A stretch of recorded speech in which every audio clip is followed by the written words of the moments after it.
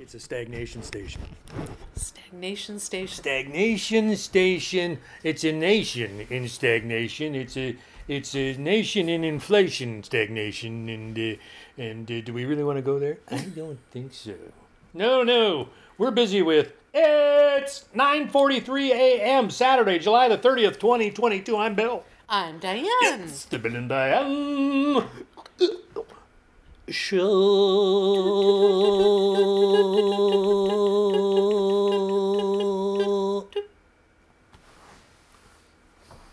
That's right. We're sitting here with the blinds closed.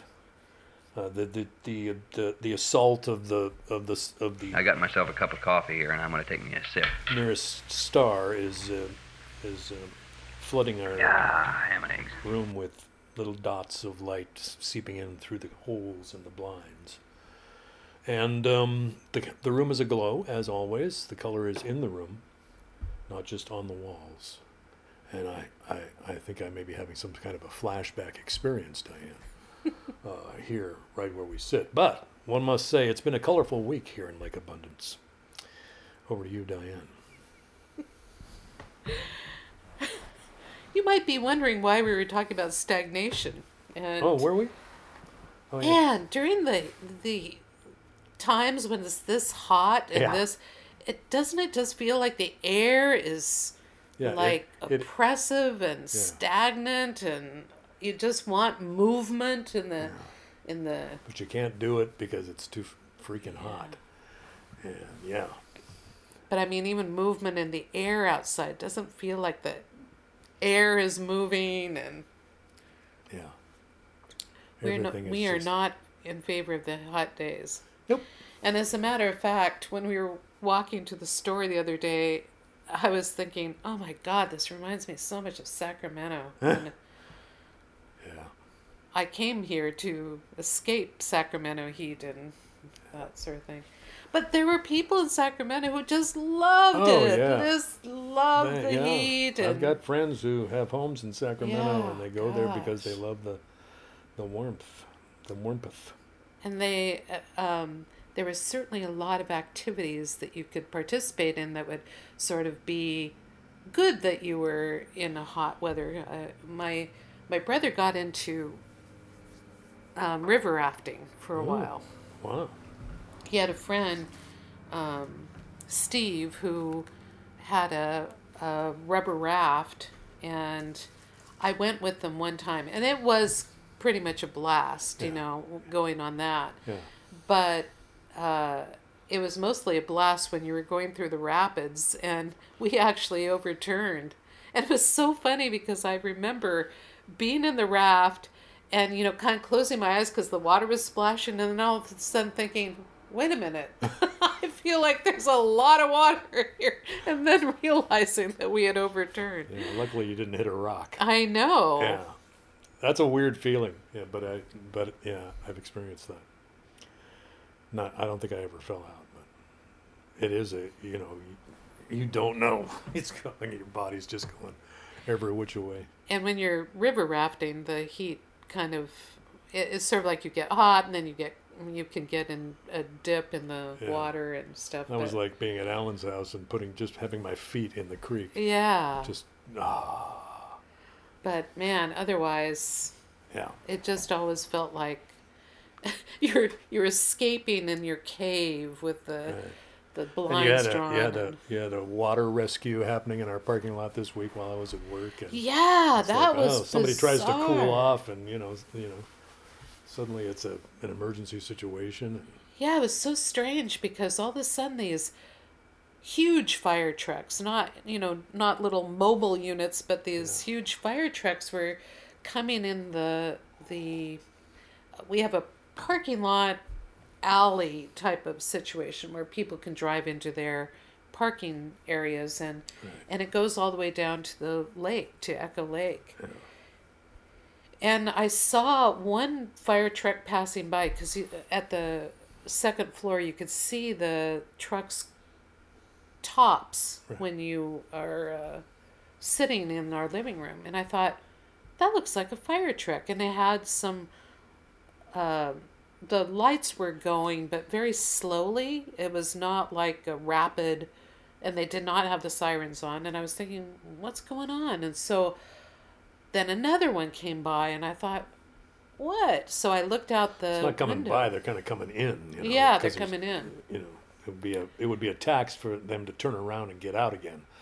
It's a pretty narrow parking area that we've got, because everybody's got garages. It gives you enough room to turn into your garage, and then there's guest parking too. So. And then this fire truck actually stopped at our place, and I was thinking, are we on fire or something? Yeah, you know? And then I looked out the window, and I saw this man taking, it looked like a surfboard, and it said surf rescue on it, and he grabbed it off and he ran down to the water, and I thought, oh, something's going on In the water. in the water. And then there was a guy parked in our actual parking spot, which was interesting. Kind of a manager or somebody who was in a smaller van talking to someone on some sort of radio transmission type of thing. And I was thinking, whoa. So I looked it up, and there was an article that they published on Twitter. I guess Shoreline Fire has a Twitter page, account, and yeah. they said we're down at Echo Lake. They had a picture of our place, you know. They said we're down in Echo Lake on a rescue that a person had gone under, and they found him in 2 minutes under 12 feet of water. Yeah. And I was thinking, wow. Apparently some people saw him struggling and then went down, so he was really fortunate that he had some people who saw him. Yeah. So that was a big, exciting thing. Yeah, That I in was the just heat. like, whoa. Yeah, it's like, okay, that guy got cooled off. Yeah. I hope he's all right. They didn't really, they said they took him to Harborview, but they didn't really say what the outcome was. But Yeah. So it's been colorful. Are we going to talk about what we were watching? yeah, I think we should, Okay. because that was I read the book, and I an knew that this would be incredibly interesting series to me. How to Change Your Mind. It's on Netflix, based on the book of the same name by Michael Pollan. And it's a really interesting show. And it's divided up into, 5 parts? I think it's 4. Did LSD, MDMA, mescaline. He did, what's the 4th one? Psilocybin? Psilocybin, yeah. Magic mushrooms. So, and it's well done. And it's based on his own research and his own experience in part. So, Well, I really thought it was a fascinating way that they did that show, because the use of graphics and animation was kind of a trip in itself, I would say. But I knew nothing of the history of how these substances became illegal, and how they even came into being in the culture, and sort of the differences between ways of thought about even using them again. That some people thought, I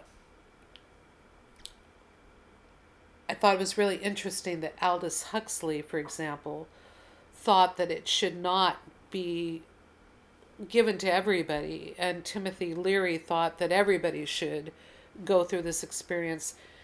And just the ideas that were being exchanged about it really, I don't know, is really powerful to me. yeah. There was a really good comment from someone who had seen the series about what it was about. I thought that they encapsulated it. Yeah, it's really framed in an interesting way, because Michael Pollan kind of comes at it. Are we really going to make plants illegal? Are we going to criminalize nature? Yeah. You know. Yeah. One of the commenters about this series said that It was regarding the renaissance of psychedelic drugs for the treatment of the most critical mental illnesses. Research on 4 different drugs has been given the green light to resume after initial trials in the 1950s and early 1960s.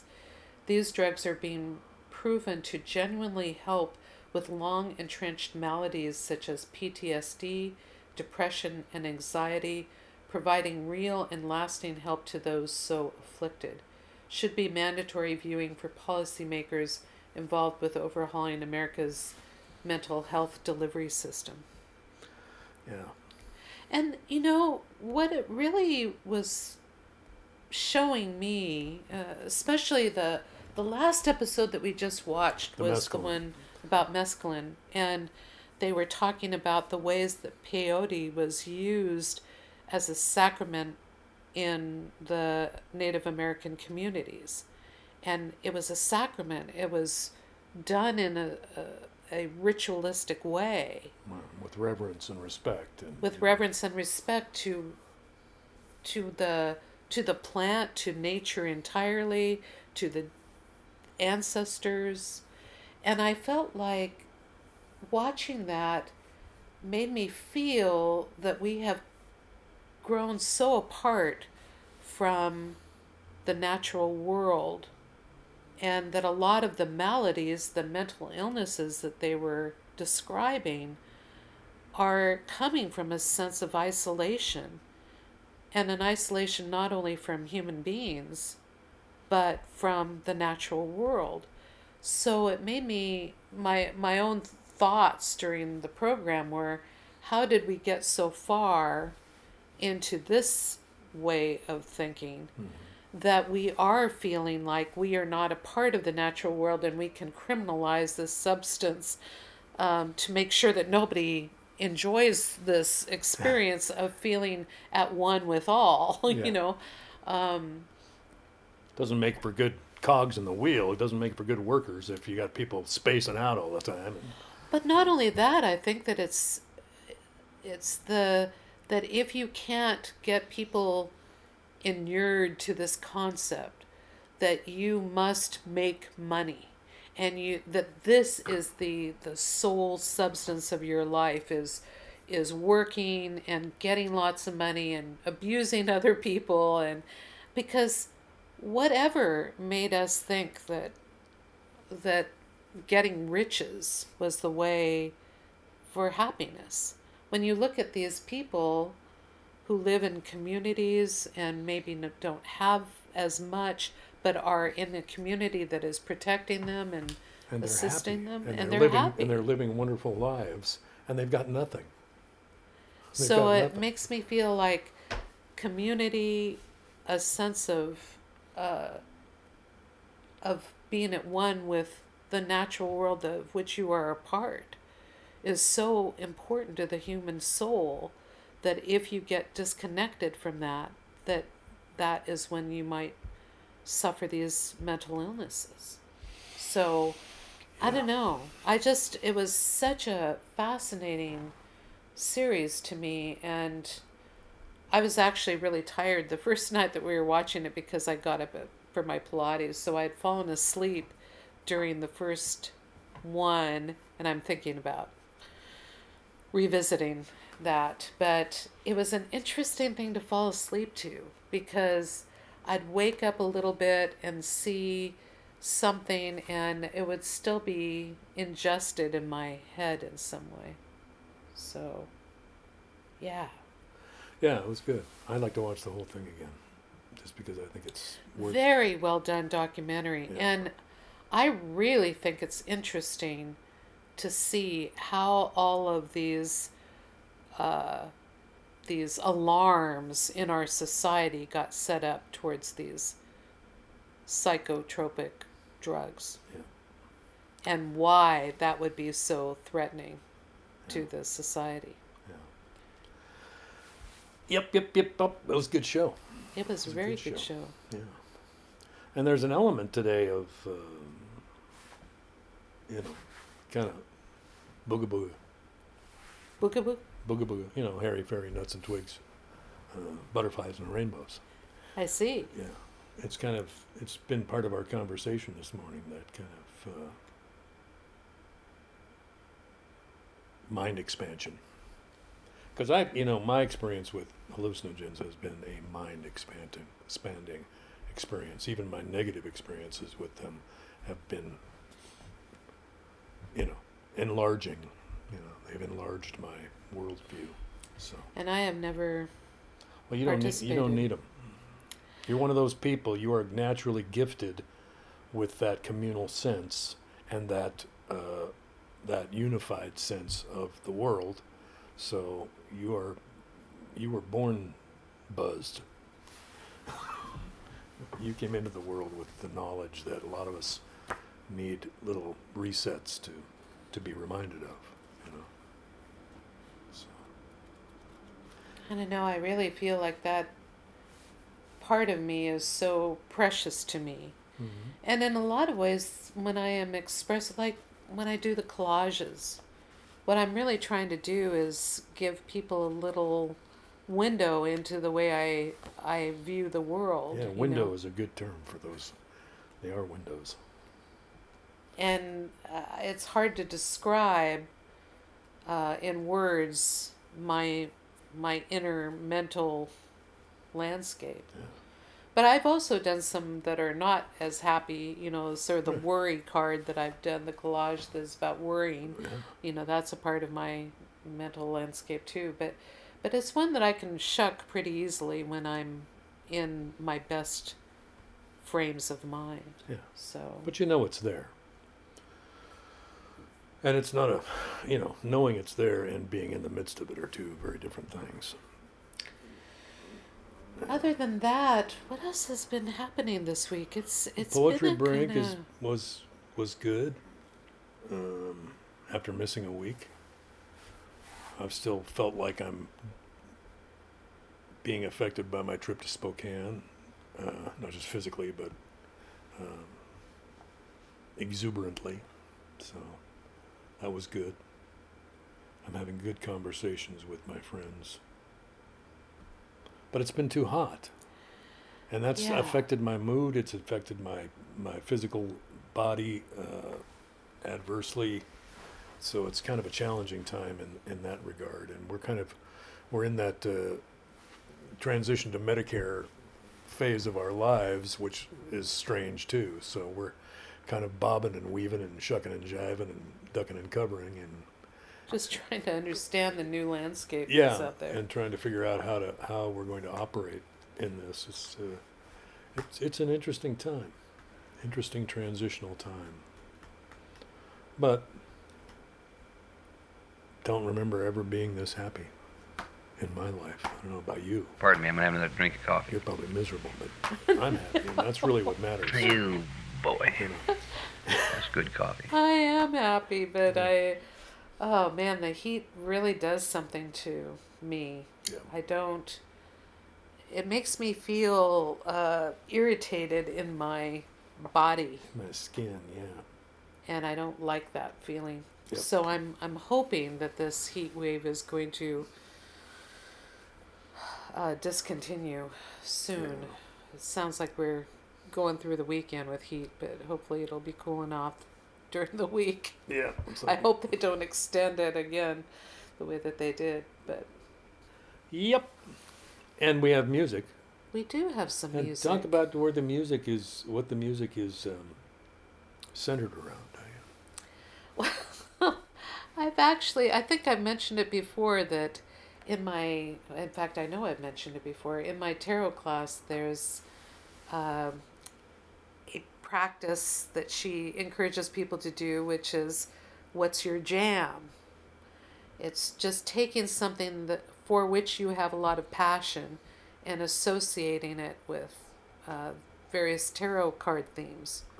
And so the one that I chose was connecting songs that I really love with tarot cards. And so this morning I was thinking, well, man, we're out of the retirement playlist. So what do I want for the music today? And I thought, I'll let the tarot cards guide me. There And you go. you know what the tarot cards that I pull will affect which song I choose. And I had originally assigned this one card, Four of Cups, and I will read the description of the card because the way that it is described in this book is pretty apt, and you can get a picture in your mind even if you don't know the tarot symbolism very well.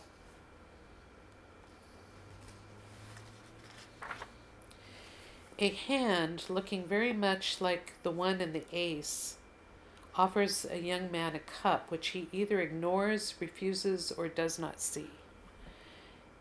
So it's actually like a cloud presenting this cup to a person. The very weather seems stagnant and still, and the leaves of what appears to be an oak hang motionless in the air. The tree, symbol of life and knowledge, is in full late summer leaf. It can no longer grow this season.